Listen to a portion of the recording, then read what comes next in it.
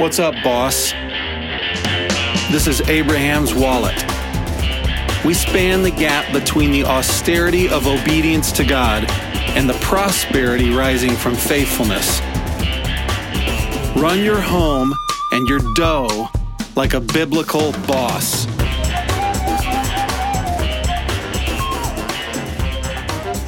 Hey everybody, got a little treat for you today. I recorded some conversations I had with my good friends, who I'll introduce in a second, while we were on vacation together in Florida a couple of weeks ago.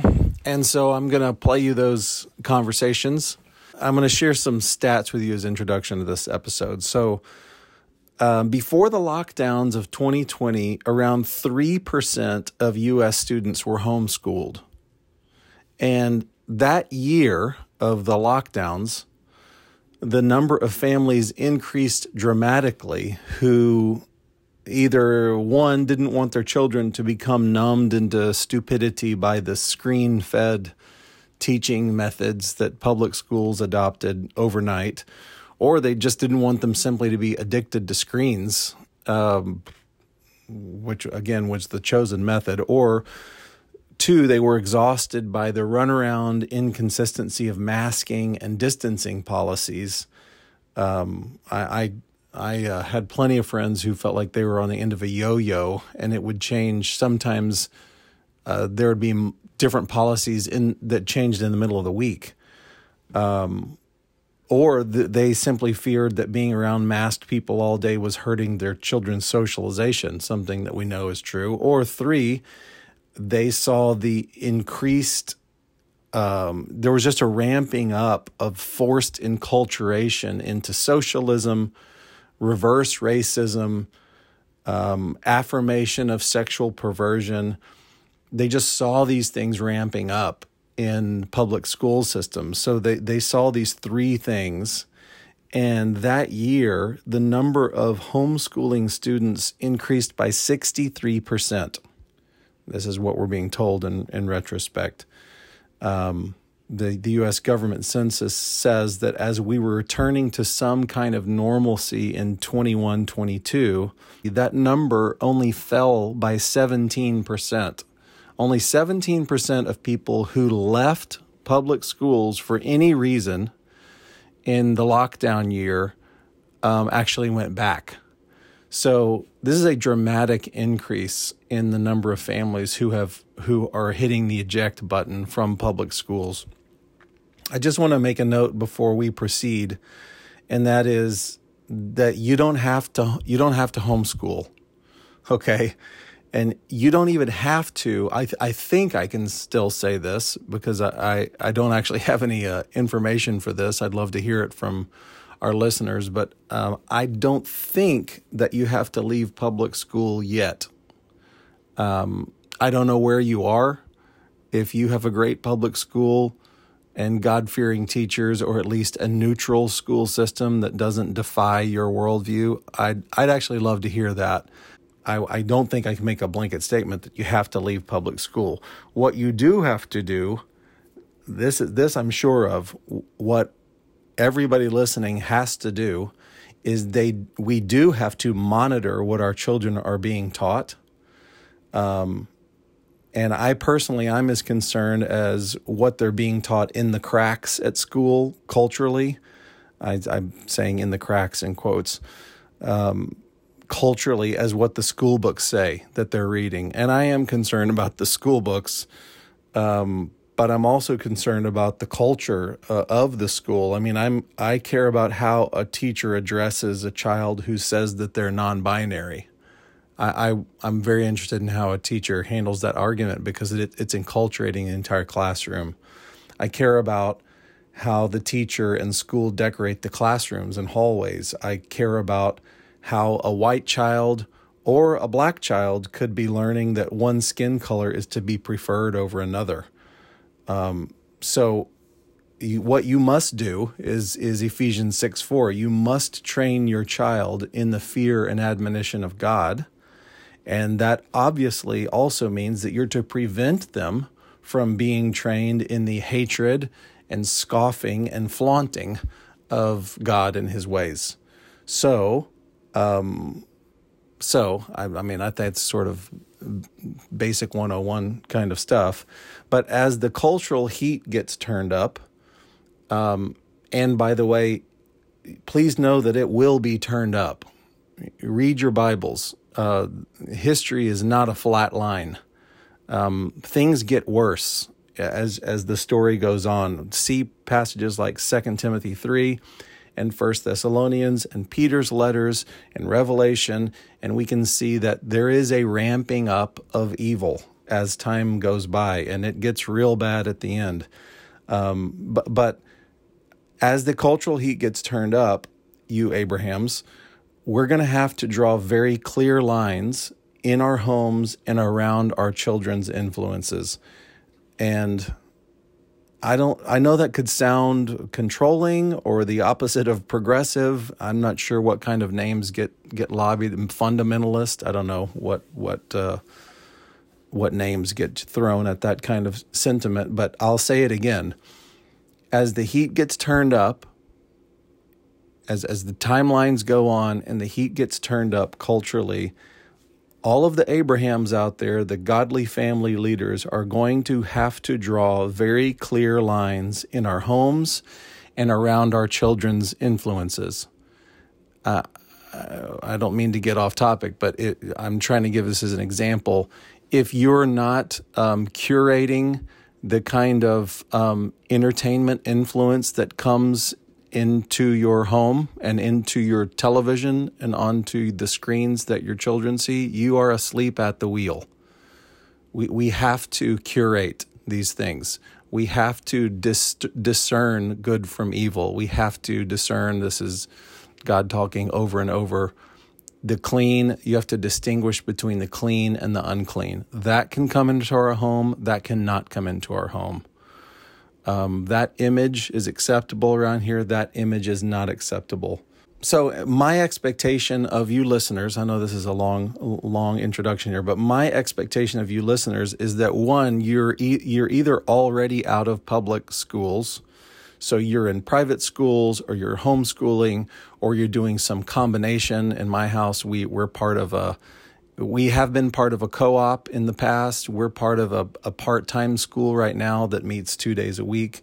Or you're some other non-public form of education. Or two, you're considering these things more seriously than ever.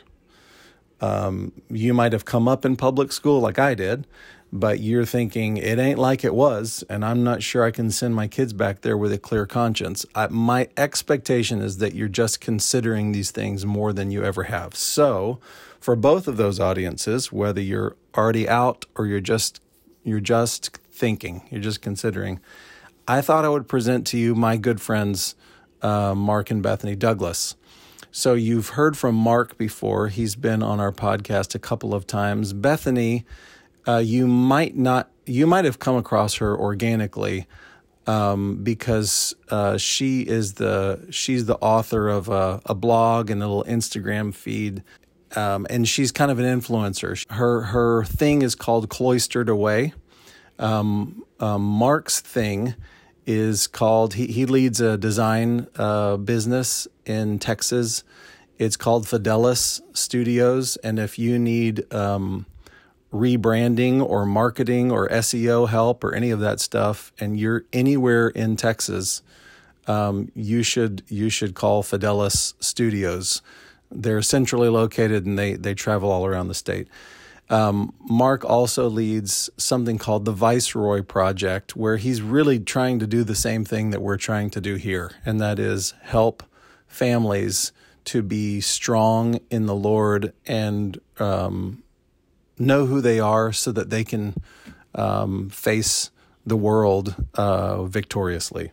So I'm interested in you hearing some of their experiences and their thoughts, because they've been doing homeschooling a long time.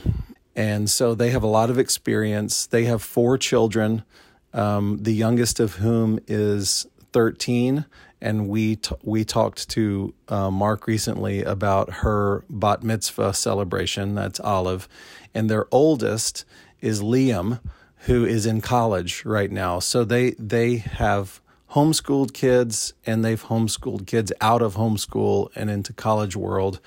And so I thought you would benefit from their take on homeschooling. So let's go poolside. I actually recorded our conversations poolside because we were all just hanging out and thought it was a good time to get some thoughts from them. Here we go. Here's Mark and Bethany Douglas. But let's go back to the advent of the Douglas family homeschool. Tell me about how that decision was made. What were the pain points? Liam, the oldest, was an infant, only maybe a few weeks old. And I was in a bookstore reading and holding him. He was sleeping in my arms. And somebody randomly came up, talked to me about a book, and she asked, "Are you going to homeschool?" And I thought, what? I just had a baby. I've just made it to this side of birth, and it had never crossed my mind. So I was like, I have no idea. I don't know that I'd planned on it, but I just kind of moved on. And then when I moved to our town currently, there were 3 friends so Liam at this point was 2, and I began talking with friends, and they said they were for sure going to homeschool. And I just thought, what? You've already made this decision? Like, he's 2. So they were talking about homeschooling based on they had been connected to an older homeschooling family, and they just were kind of like, that's what we're going to do.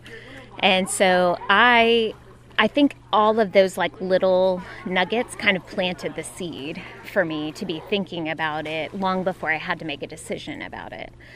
So when Liam was 3, and at this point, when Liam turned 3, I had my 3rd. So our first 3 are 17 months apart each. So I had him in a Mother's Day out 2 days a week with some friends. And during that time, I just began praying and asking the Lord about it.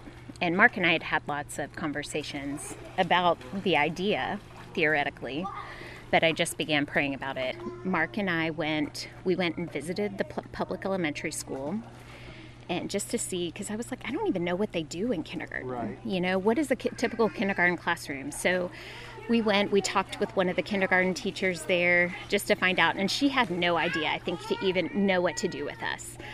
She was like, I had all these very specific questions because I had been doing so much reading. You what? We do what we do. Yeah. Just give us your kid and leave. Yes, that was very much like she seemed kind of annoyed, and to her credit, we were there on her break period, and knowing how much teachers do and how essential that break is. But she seemed kind of like, I don't know what to tell you. Like, this is what we do. We work through these letters. They have this technology available to them. This is kind of the way our schedule goes. But they're not prepared to have to convince the parent why it's valuable for you to send their child there. They're not used to a sales pitch, and they're not not used to competition. That's exactly. So she was more frustrated with us, I think, than anything, just because I think she didn't have answers for us for some of the questions that I had, because I'd been doing reading at this point. So were you underwhelmed by her? Yes, I was underwhelmed by the whole experience. And then, so we went and looked at all the private schools in our area. We just went to observe and kind of see, what are we even comparing? So we went and we talked to them about what's the ethos of the school? So there would be maybe one school that inclusivity was their primary objective, and they wanted, high academics, but they wanted to make sure that that everybody was treated equally and the same. And that was their primary goal, was inclusivity of all religions, of all races, of all what would now be sexuality, although that wasn't discussed that day. but I'm sure that they would say that. Yes. And then we went all the way to, the private Christian school, to the Episcopal school, to the Catholic church, to the Catholic school. We just wanted to see and compare. And they were all great experiences. I felt like there were really quick cross-offs for us, like, nope, not interested, this is really cool, or they have this amazing science lab, or they have these amazing technologies, but we don't see our kids here. So there were really quick cross-offs in that process. But I think in the end, Mark and I, as we continued to pray, it wasn't like we had this big bolt of lightning experience where it was like, this is what you need to do. It was just there wasn't anything that felt like home. One. And two, I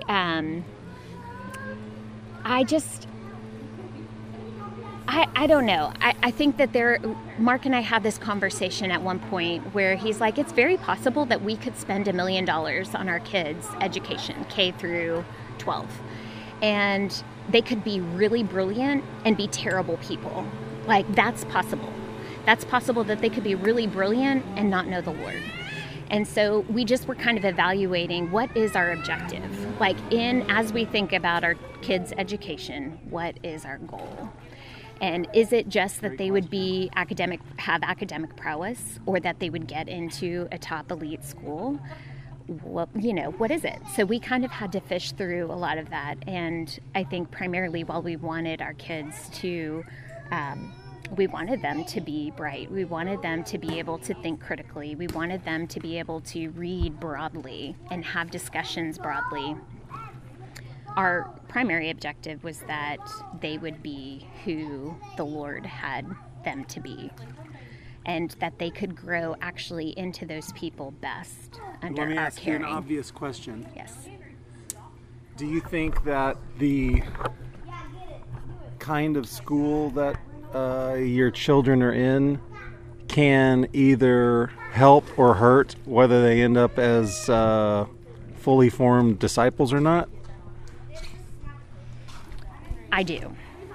And I say this, that I really feel like the Lord will meet any parent whatever they choose, and that child. I just think the Lord uses all sorts of things, but understanding that you as the parent are have primary responsibility and mentorship over the whole child is going to be a little bit harder if your children are not at home. So there's different trade-offs is what I mean to say. So if your child is in a school, then you need to be prepared as a parent to be deeply invested in that school community and in what's happening. If it's a private school, then you can have influence in the pedagogy, you can have influence in maybe some of the activities of the school. As a public school, you'll have less autonomy for that, but you can have influence in the character and the presence of, the culture. And so I think the idea that homeschooling requires everything, and if I just send my kids to school, then I have a break for 8 hours a day, that is the broken mindset. Oh. So if your children are somewhere, it just means you're going to have to be there with them. So I realize that not everybody feels equipped for whatever reason to homeschool. And I think that there's grace for that. But I also think that it's harder to understand your role as a parent when you've had, when it's been delegated, when some of those things have been delegated to other adults who may not have the same culture, Like, they may not actually have the same mindset and desire for your children. They may desire. So I spoke recently with a mother who is now homeschooling, but her kids started in public school, sorry. And she said to me that they're having to, untrain some things because, the primary objective is that your kids learn how to turn stuff in. It's like that they learn how to do the work that's assigned to them. It's not actually character training. And so they're having to undo a lot of character training that has happened because formation is happening regardless. Like, there is formation happening regardless. Education is discipleship. It is, yes, absolutely. So when you have, Charlotte Mason, who's, one of the leading, I would say the leading voices and leading pedagogies in homeschooling, when she says that an education is an atmosphere, a discipline, and a life, that is difficult to achieve outside of your home, especially in the little years. Like, now that our kids are into their teen years, there's a whole lot more activity that's happening outside. But I feel like all of the years in the little years were just building bridge. They were tying heartstrings. So every read aloud, every pause, every math lesson, every play outside, every time that you have this agenda and it gets chucked because everybody's having a bad day and you have to just address hearts and you have to tend hearts. All of that actually creates a bridge that you can stand on in the teen years. So it's creating these relational ties, because in the teen years you need those relational ties to bear weight, especially with the modern culture. Yeah, I would just say my wife is so kind and so gentle and accommodating, and she wouldn't ever want to say anything that would ruffle feathers. That's one of the things I love about her. Yeah, I did 10 years in public ed. And as a teacher, educator, yes. And I kept telling Bethany, you could do homeschooling at half your capability, and they would still come out ahead. That's what I think, because it's not just as people, education-wise, across the board. I was always shocked at how much wasted time was happening. I was shocked at how low the bar increasingly became. It happened incrementally. And I saw them always teaching to a test, some sort of test, that then when it's over, because we know that the point of education is to get a mark on a test, the last 6 weeks of the school year were just totally wasted. I mean, movies, fill in the blank. So I just saw that bar just getting lower, and I kept thinking, you've got to depressurize some of this for yourself, for your own thinking, because I knew my wife was going to go at that hard, and I knew that she would give it all that she had, but I also knew she would be constantly self-evaluating and thinking, oh, I could have done this, or it would be this much better, and I wanted to just make sure that I alleviated that internal talk, if that makes sense. The other thing is what is it that they're educating these young people to become? And they are educating them to become middle managers, in best case scenario, middle managers in cubicles, filling out forms and spreadsheets. That's what they're educating them to become, competent doers, not job holders, not people who are pushing all of the edges for thought and for development of other people, etc. They can't do that. And I increasingly became convinced, and am even more so now, is that I'll put our family culture up against any other culture. I'll put it up head to head. I think we win. And if you're going to put your kid in the state school, you have to know, I'm now not starting at zero and having to build in. Now I have a headwind. I have something that I'm actually having to fight against. There will be a deprogramming, not just in terms of what is education or what is my best performance or whatever. It's like, no, all the values set. Now I have to be double engaged. I have to fight and contend to pull and extract lies that start to bed in, and then build the stuff in that I actually want built in. It's like double work. I was going to say, practically speaking, not to over-idealize it, that it was hard. I mean, it was hard when we first started. So our first official year, Liam's, what I would term his kindergarten year, was the same year that I had our fourth. And it was very busy. So you have 4 kids, 5 and under. There's a lot happening. And so I think my ideas, I remember I created this very detailed lesson plan. I'd done tons of research about all the things that we were going to do. And it was clear just a few weeks in, this is not working. This is not working. Whatever my plans. What you started to roll out. And I am an idealist, so I always have to, temper that.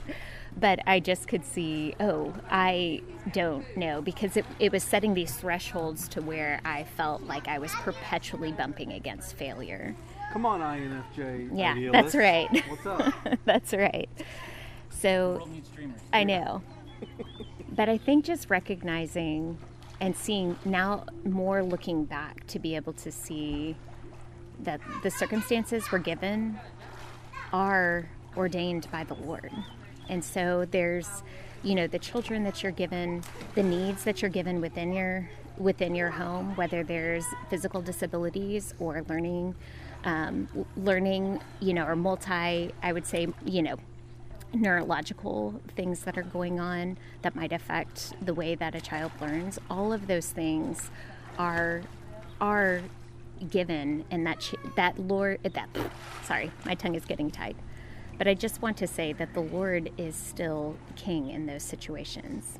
And so asking him for wisdom and asking him for discernment for your home is like baseline. Before you go following a curriculum, before you go choosing what to do or not, just pray and ask the Lord to give you wisdom for the children that you have and what you need to be learning that year. And I felt like I was slow to adapt to that just because I didn't really have any in-person mentors. I had peers I was doing this with, but we were really plowing. We were starting communities for other homeschoolers in our area. We were really just kind of doing a lot of research and a lot of discussion among ourselves and just doing a lot of trial and error. And there were things that took me a few years to learn that I wish I would have relaxed sooner into them. So I always want to encourage, I heard Susan Wise Bauer speak whenever it was our very first year. And she had talked about how you're going to have a third grader who you're homeschooling, and you're going to hear about what your third grader neighbor is doing down the street in their school, and you're going to automatically think we're not doing enough. And I was like, yes, we did encounter that. Yeah. But what happens in those middle school years, it just exponentially grows, because the foundations that you need are different than the foundations that are offered in a school. A school setting is actually meant to provide mass learning. So there's a lot of formatting that has to happen in a school that doesn't have to happen in a home. So, we don't have to do the same exact thing in the same exact order or at the same exact time. So creating a rhythm that would work for us and that would meet the different needs within our homes, there was just a lot of room. And I just am so, so grateful. I'm so grateful to have weathered the journey, even the days where, early on Mark would come home from work and I would just be like, I'm done. Just like, where do I sign my kids up for school? Because it was just such hard days.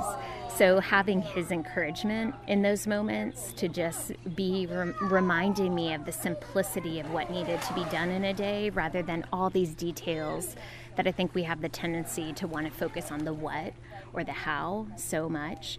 But really, it's this thread line. You are building a relational foundation, both in the Lord and together as a family, that just is this enormous springboard as they get older. You didn't say this, but I think you might say, depending on where you are, what the schools are like around you, what your kids are like, what kind of discipleship you're going for, various kinds of educational systems can aid you in doing that thing. I think the danger is not putting any evaluative effort towards your kid's education and just doing the default. Okay, I'm in charge of feeding them, right, them, making sure they're generally good people. They're going to take care of making sure my kid can read, that they learn what they need to learn, and that they turn out okay to get a job in adulthood.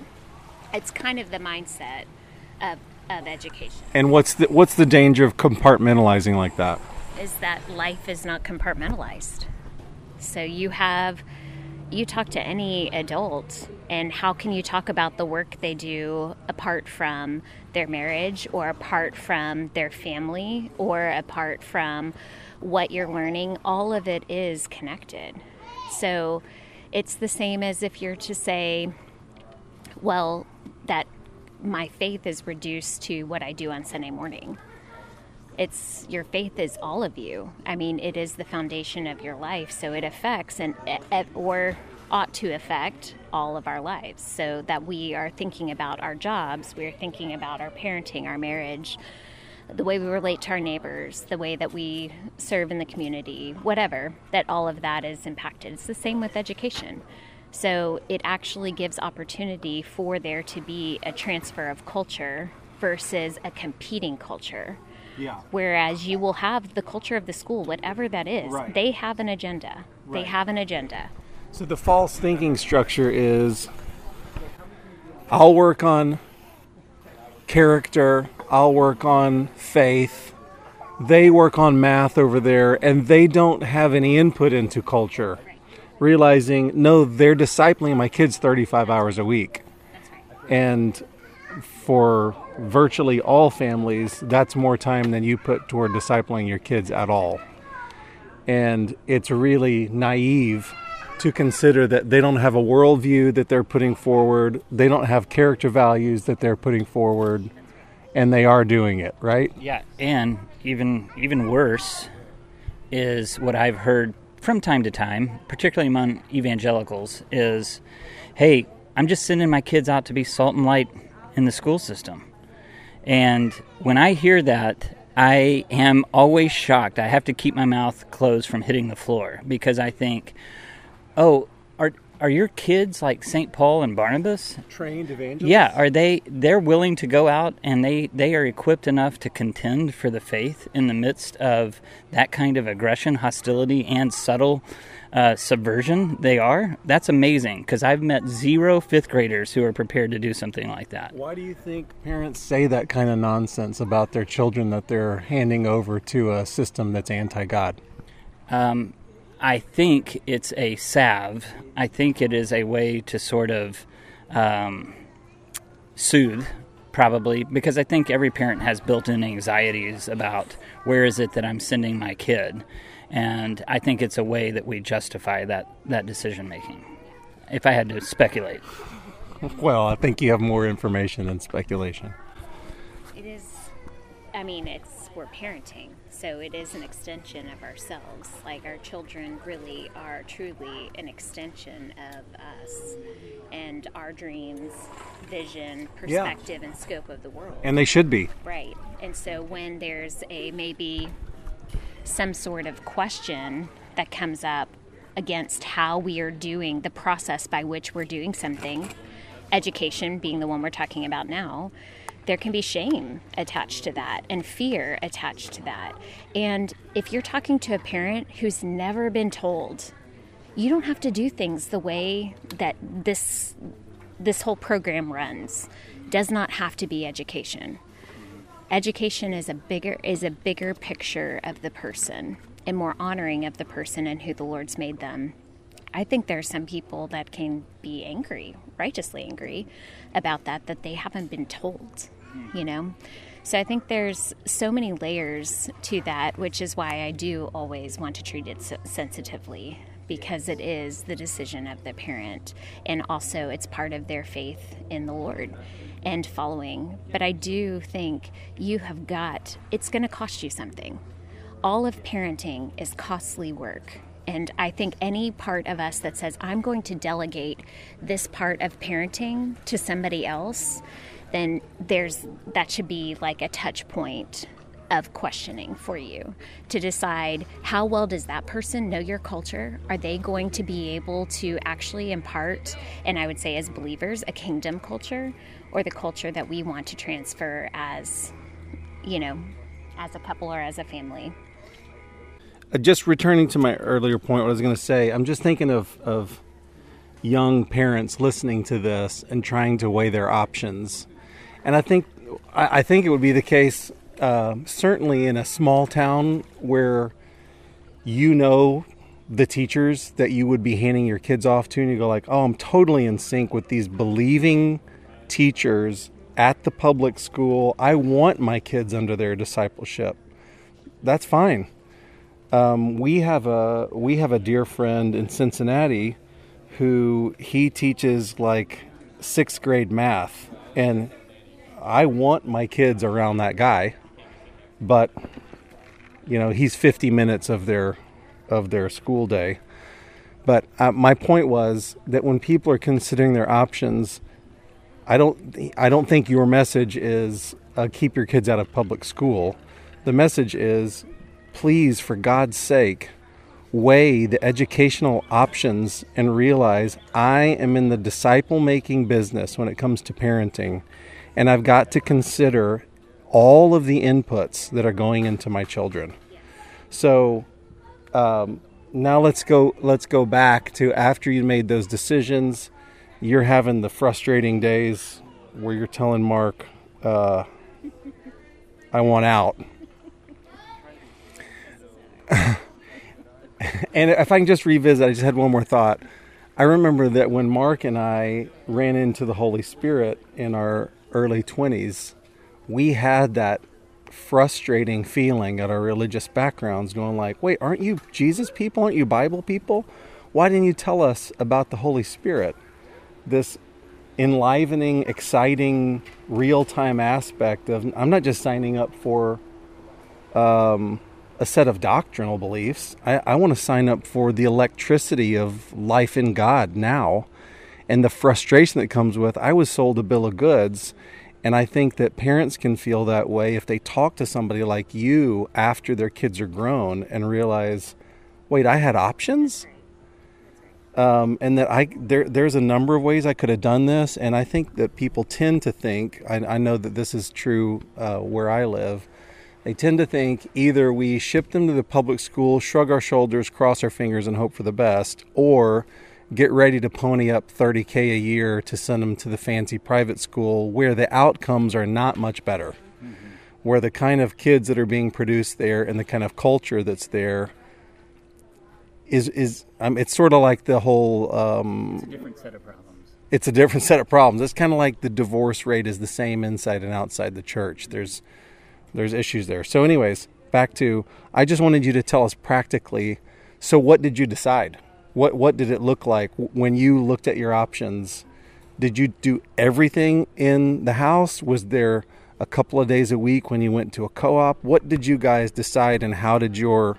I could ask that now. You've still got 3 kids that you're homeschooling. So what's the process that you've landed on practically? I mean, honestly, I don't think that there's been one process, and that is part of the beauty of it, is that you are learning and growing, but you're doing it with your children. So there's not this, once again, there's not this compartmentalizing of, okay, now I'm in mom mode, and now I'm in homeschool mode, and now I'm in whatever other things that you're involved in. You are one person, and you are interacting. So when you're having a hard day, your kids are going to know you're having a hard day, and that's going to impact the way that you do everything altogether. Or when they're having a hard day, that's going to impact everything. So it's like, but the grace and the gift that doesn't feel like a grace or a gift from the Lord in the little years, it feels hard. But the gift in that is that you have to work through it together. So whether that's taking... You know what? I'm getting really angry or frustrated as a parent. I'm going to go step outside by myself for 15 minutes. Nobody can come talk to me. Whether it's like doing something where I can breathe and talk to the Lord and come down and deal with my own emotion before I start to actually engage my children again. Or whether it's something that they're working through and patiently taking time to work with their thing that they're grappling with. It is the gift is that we are building connection together and with one another, but also with the Lord, which is a life skill for all of life. it is something that we come back to now in their teen years and will continue to come back to, because we never stop being children of God. We never stop being in family with one another. We never stop learning. So, and growing as people or being sanctified by God. So there's every single thing is, I think it was just so compartmentalized in the little years that I really thought of it as, okay, these are the objectives, the learning objectives that were concrete in our, math, science, reading, whatever we're going to do. And it has changed because our capacities have changed. And that's part of growth in the Lord. So I would say setting a rhythm has always been a gift for me, not a schedule. So not a okay, at 8 o'clock every day we're going to do this, at 9 o'clock every day we're going to do this, but a general system of to how we were going to move through our day. So usually we did start around the same time every day. And from there, it would be first we're going to do this. Everybody's going to wake up and we're going to have breakfast, clean our rooms or make our beds, get dressed, kind of just move into our day together, do our chores together. But the thing is I would say just even on that point is when the kids get older, they're helping run the home with me. It doesn't fall just to my own capacities that I'm the one that's in charge of doing all the things. They are learning ownership for the home too themselves, because it's their dwelling place too. It's not just mine. It's very funny as we're having this conversation. Yeah. The children are very interested in this conversation. Because this is the way we live our life. Yeah, but they probably not hear you talk about it very often. You mentioned the sequence of things. Have you ever used a private school or a co-op or anything like that? Classical Conversations had not been anywhere in our area. So our first year of homeschooling, we drove to a community an hour away to be a part of one once a week. And Olive was just an infant, my youngest. And so we would pack the pack and play, we'd pack lunches, and we would just go away for a day. And then the next year we decided we joined with 3 other families and started a community locally in our area so that we could begin growing within our community. So we've done that. That's kind of, I would say CC has been kind of a thread line, even though we did take a break from it for a few years. It's been a common thread, definitely through our teen years. And so we've done, in the little years also, I had a college student, because we live in a college town. We had a college student come to the house 2 mornings a week, and she would help with just very practical things, sometimes helping me with grocery shopping, or she would maybe play with the baby while I was doing a lesson of some sort.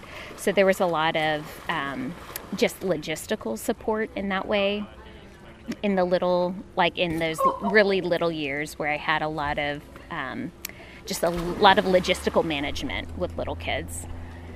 But now that kind of transitioned later into the elementary school years, when they were able to do more on their own, not academically, but helping with the house, helping at the grocery store, helping making meals. They were able to learn all of those things, which really lightened the load. And now, we're back to, they all have jobs and are working outside of the home. And so we're navigating a new territory again of how the household runs. But there were a lot of practical supports in that way. Is that helpful? Yeah. Yeah, I've quoted my sister before when we've talked about large families. Great episode, by the way. And she says that if you've trained your children well,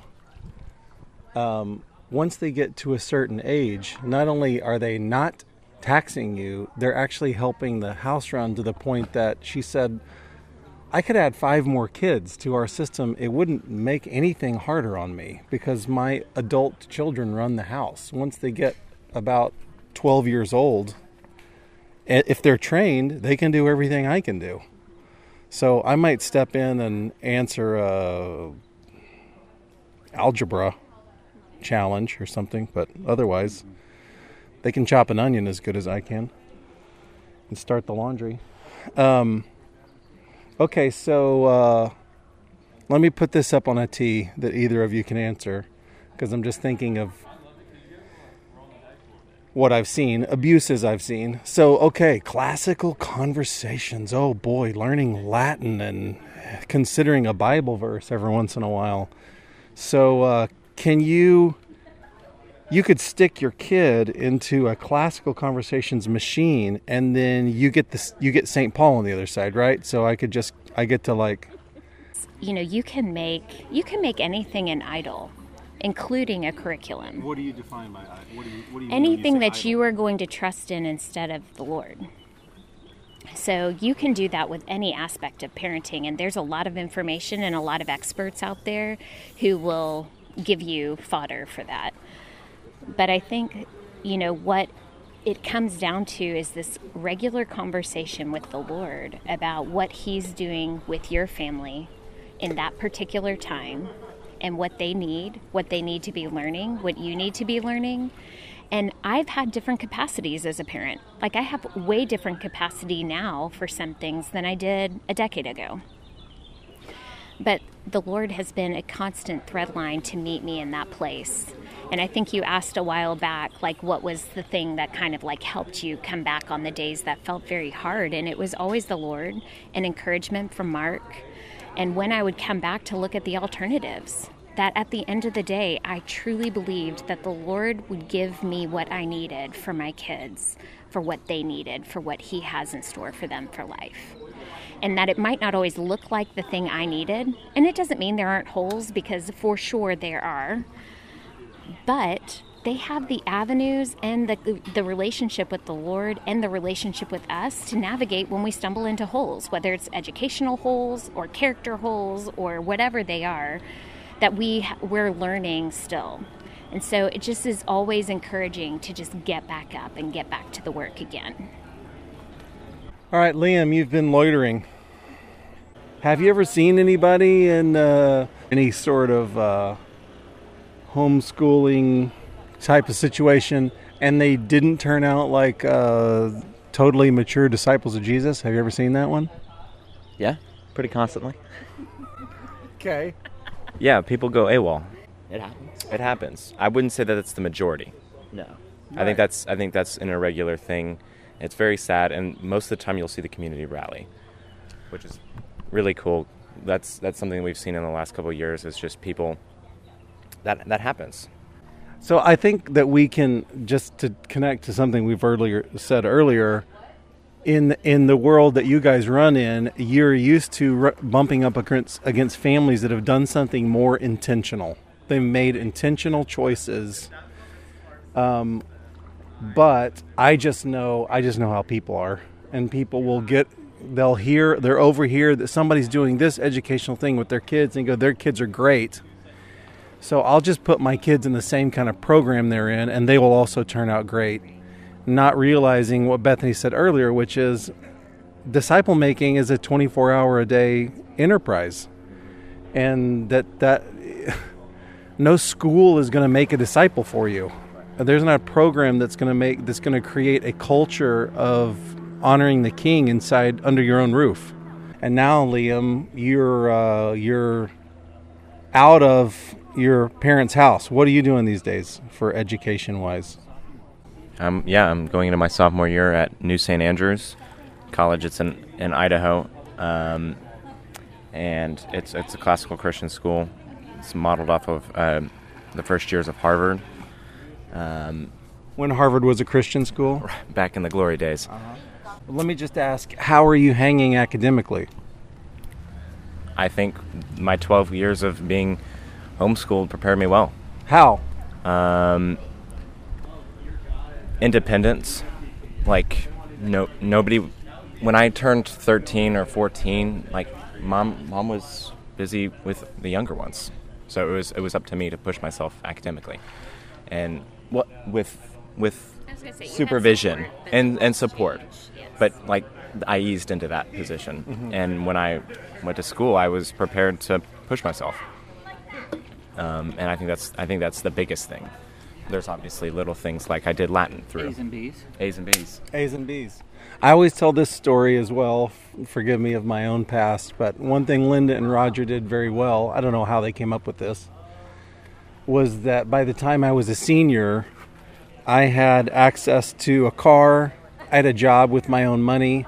And they told me, this is your school. This is your academic career. Good luck. We're never going to come back and go, did you turn in your English paper? It was due Thursday morning. Their parenting was in many ways done when I was about 16. And they expected me to run my junior and senior year of high school and figure it out. Yeah. And go, if you have room for the class play and you're trying to do basketball and honors classes, figure it out. If you think you can do it, try it. If you don't think you can do it, don't try out. And do you have enough money to go on that school trip? Well, figure it out, because you have a job. And I had to balance my own checkbook, and I didn't have a curfew. If I wanted to stay out to 2 a.m. the night before a test, good luck. All the best. And I know now that totally set me up for my college years, because I was surrounded by kids that were going bonkers because they had their first taste of freedom. And I figured this is no different. The life I lived at Texas A&M was no different than the life I lived at home. It's just more expensive. Well, it wasn't more expensive for me. I was just living with friends. Yeah. So instead of having my buddies spend the night at my house 2 nights a week, we were spending the night 7 nights a week. And there was more temptations to play Nintendo late into the night, but it was the same life. And I had a job at school the same way I did at home, and I was running stuff similarly, and I had to run my own schedule. So what percentage of college students that you run up against at New St. Andrews are from a homeschooling background that's something like yours? If I had to give a number, I would say somewhere between 30 and 40%. It's the most I've ever interacted with. There's a lot of them that actually did classical conversations. That was a surreal moment in the library, and we were singing one of the songs, and I was like very confused on what was happening. You're like, wait, am I in the in group all of a sudden? Right, you were getting the same education 3,000 miles away from my house. It was funny. Yeah, it's really cool though. Like, we can all sing our president's song, and like, it's special. Yeah. And I mean, I don't know what you have to say about this, but my question is, do you feel like your homeschooled / classical conversations background set you up academically for the stuff that you're reading and thinking about and discussing and having to speak about at school now? Absolutely. Yeah. So really what it is, it's either you're homeschooled or you're private schooled. There are some public schoolers.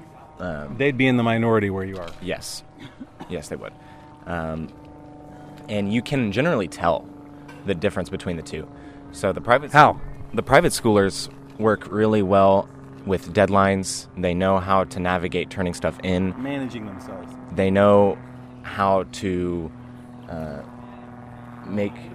they know how to read their professors and kind of get an idea of what they're expecting and what they want, which is a new skill that I'm actively learning. So they were very good at catering to what the professor wanted, and a totally different skill that you learn outside of homeschooling. While as a homeschooler is in like recitations, they're able to interact with ideas and conversate over topics and ideas a little bit better than the private schoolers generally. Yeah, you're kind of good at winging stuff. Uh-huh. That's a general. Yeah. General.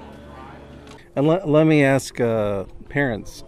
So, I have not had this experience yet. Tell me a little bit about your feelings and thoughts of now hearing that the culture that you worked so hard to curate is now being carried not into the wider world. He's still in a bit of a bubble where he is, but he's far from you. and just to hear him, like, he's celebrating the Sabbath with his housemates. Any thoughts on that? It's wonderful and very unexpected, honestly. I mean, whatever a school does or doesn't put on a website or in a brochure, you really can't. I feel like you can't entirely trust that. The actual boots on the ground will be the validator of whether whatever it is that they say that they are, whether they actually are, right? But we're a year in, and we've said we couldn't be more pleased, honestly, because they have an understanding of the goal is to produce a disciple who can think critically and then contend, because they will be forced to contend. And that was actually my biggest, the decision, or the one factor that I felt like was the biggest, was, does this equip my guys to go out and throw an elbow and know how to fight? That's honestly what I wanted for them more than anything. Because I'm under no illusions that things are going to get better or that they'll be in a less hostile environment. Certainly not. So I am so thrilled that they found like-minded people who are going through these formative years. I mean, because college is really this sweet, weird, surreal time. And, the public institution where I met you, Stephen, even that institution is really different 20-something years later than what it would have been. So I feel like they're getting something of that where they are. Yeah. And connecting with the right kind of network of people that will be lifelong friends for them is really valuable. We talk about to young people all the time that you go to a university for three things. There's credentialing, there's the actual education itself, and there's the network, right? That's what it is that you buy when you buy an undergraduate degree. And so I'm pleased with the network. I'm very pleased with the education. But in terms of credentialing, they'll know how to think their way through whatever happens next. And I don't know what else I could want. How do you rate your arrow here? A+. Yeah, he's doing great. And it's hard, and we sent him up there, and we gave huggies, and there were tears, and we just were like, well, who knows what this year will be like. And he rose to the occasion, and he fought his way through, and I know it wasn't easy, but I'm really proud of him. We've talked about, there's kind of been a thread line of disciple making in this conversation. And I think it stands to say that your children are being made disciples of something. And so the question is, of what? Of whom? And so I think that probably early on, I would have thought, in terms of the college experience, I would have wanted to have a broad, like a totally different experience than his homeschool years. And I think what has been great is the physical removal. It's like it's been a controlled transition, in the sense of it's not like thrown in the deep end, sink or swim. It is like he's living on his own, with guys, but he's having to manage a budget. He's having to grocery shop and make his own food. He's having to pay bills, and he does all of that. And so even the fact that, we can talk about the academics, but I think even just in terms of the equipping for life, that that college is not seen as this extension of childhood, where I just, on my parents' budget, I'm going to live large, and I'm going to play, and maybe I'll go to class somewhere in there, and I'll of course study enough to be able to pass my classes, but I'm just going to coast and enjoy and have the best time. And I think being able to see him grow in maturity and be able to see maturity is not antithetical to fun. Those things are not in opposition with one another, that there's a way that we grow into maturity as adults and also learn to grow in joy in the work the Lord's given us to do. And that's been something that's been so joyous to see as a parent, is not that he's not having fun, that he's now just doing academic work and trying to budget and do all these adulting things, but that he's learning to find joy in those things in the Lord. So that's been a treat. And I also feel like I want to make 2 book recommendations. Yeah. Can I? So there's two things that I feel like complement the things we've talked about today. One of them that I read when I was sprawled over 3 different stages of learning. So Liam was like maybe in junior high-ish ages. Burke was also in that age. Blythe was in late grammar, and Olive was in younger grammar. And I read this book, The Soul of Discipline by Kim John Payne, where he talks about the stages of development in childhood and talks about, he uses this litmus for the Governor Gardner Guide, and like how in the younger years our children really need our governance. They really need us to make decisions on their behalf, to direct them and help steer them. They need that kind of security. But as you move to at what is at the end, which I think speaks to what your parents did well, Stephen, and what we've tried to do with our kids, is as they come to these later teen years where they're in high school and transitioning to adult, is actually functioning more as a guide for them. So asking questions like, okay, you've said, I've heard you say all of these things that you desire to do. What's your plan to get there? How are you going to set up a study schedule to get that done? You know you want this score on the SAT. What's your plan to do that? And like functioning as a guide to ask questions rather than giving directives to command a certain something. So that was a very, very helpful book, I think, as people are transitioning. Yeah. Second book that I would say is You Are What You Love by James Smith, and where he talks about the power of a spiritual habit. And he's talking about the liturgies that form our lives and how not just they're secular liturgies, and they are, as we are participating in them, these cultural liturgies, they are forming us, whether we're aware of them or not.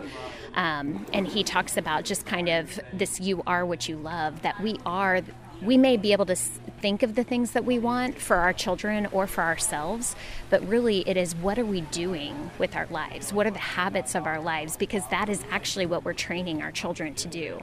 So it's less about these ideals and these abstractions, that it's actually about what are the habits of our lives that are actually creating a path of formation for our children and for ourselves to grow in the Lord and grow as people.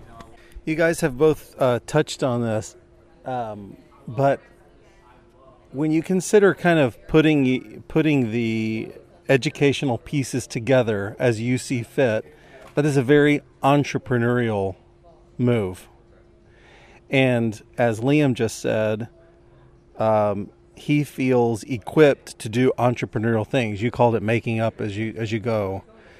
And Mark, would you give us a couple of words on raising particularly these two sons to be equipped to make it up as they go and not be the job holders that you described the public school system, which you taught in for 10 years, developing people, enculturating people to do, but you are making, and the path that they're going on is we're making builders, we're making creators, who can create worlds as they go. Can you speak to that for a second?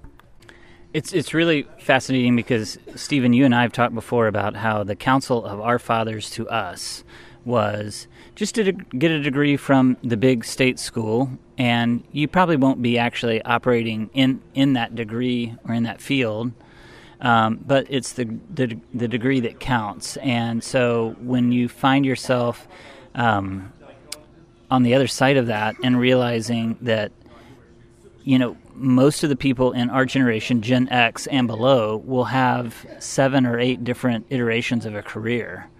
That's fascinating, right? That's not the world of our fathers. And with grade inflation, everybody's now got advanced degrees. And so what does any of that actually mean? Well, it means that we're going to have to figure out, and my sons and daughters will have to figure out things on the fly in a way that we never did. And certainly our parents never did. So we're interested in training people who can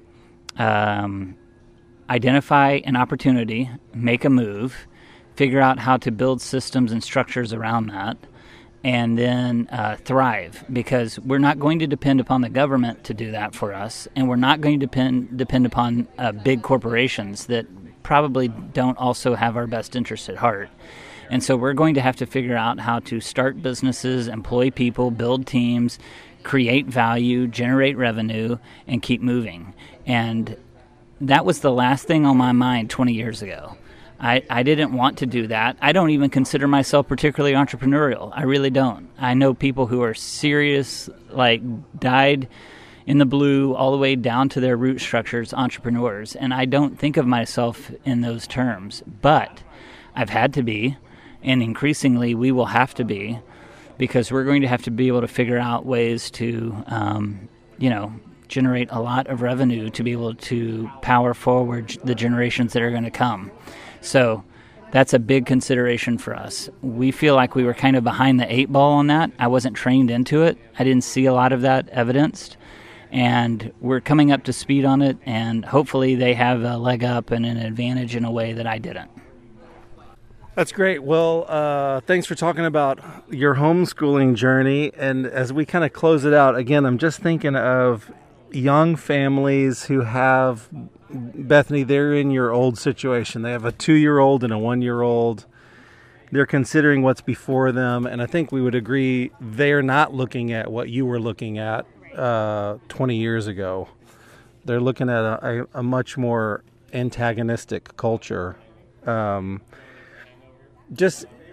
I know that you spend a lot of time with young moms that might be listening, and any thoughts that you would advice you would give to a young family that's kind of weighing their options?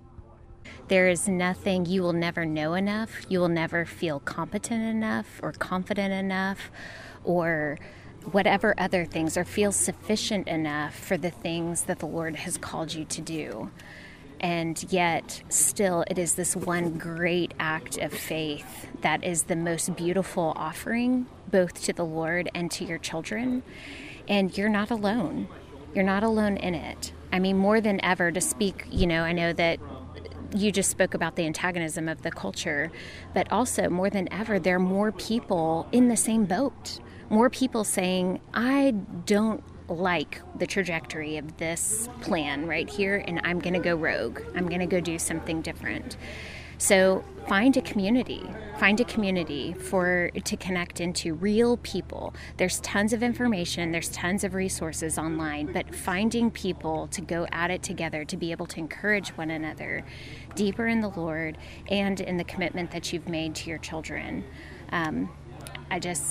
It is the greatest gift, and that's all. My last thing is I really want to end on a word of optimism, which is that you're going to win. It's going to win in big, powerful ways. And I want the people of faith, God's people in America in particular, to really understand that that the eyes of the Lord roam to and fro throughout the face of the earth, looking for those hearts that are completely yielded to Him, that He may strongly support them, right? Every step that we've ever made, we stepped out in not knowing whether this was going to pay off or it would be worth it or if it would succeed. And the Lord has honored every small act of obedience and submission. He always tends to do that. So I would just encourage you, there's a big, bright horizon ahead, to be ambitious, to take big swings, and to go for it in ways that just seem almost at times crazy or irresponsible, and put more weight and more dependence on the Lord. He'll see it, He'll honor it. He does things with our little 5 loaves and 2 fish all the time. He totally exceeds our expectation. So I want everybody to be encouraged. That's more than anything. That's what I want. Great. Thank you.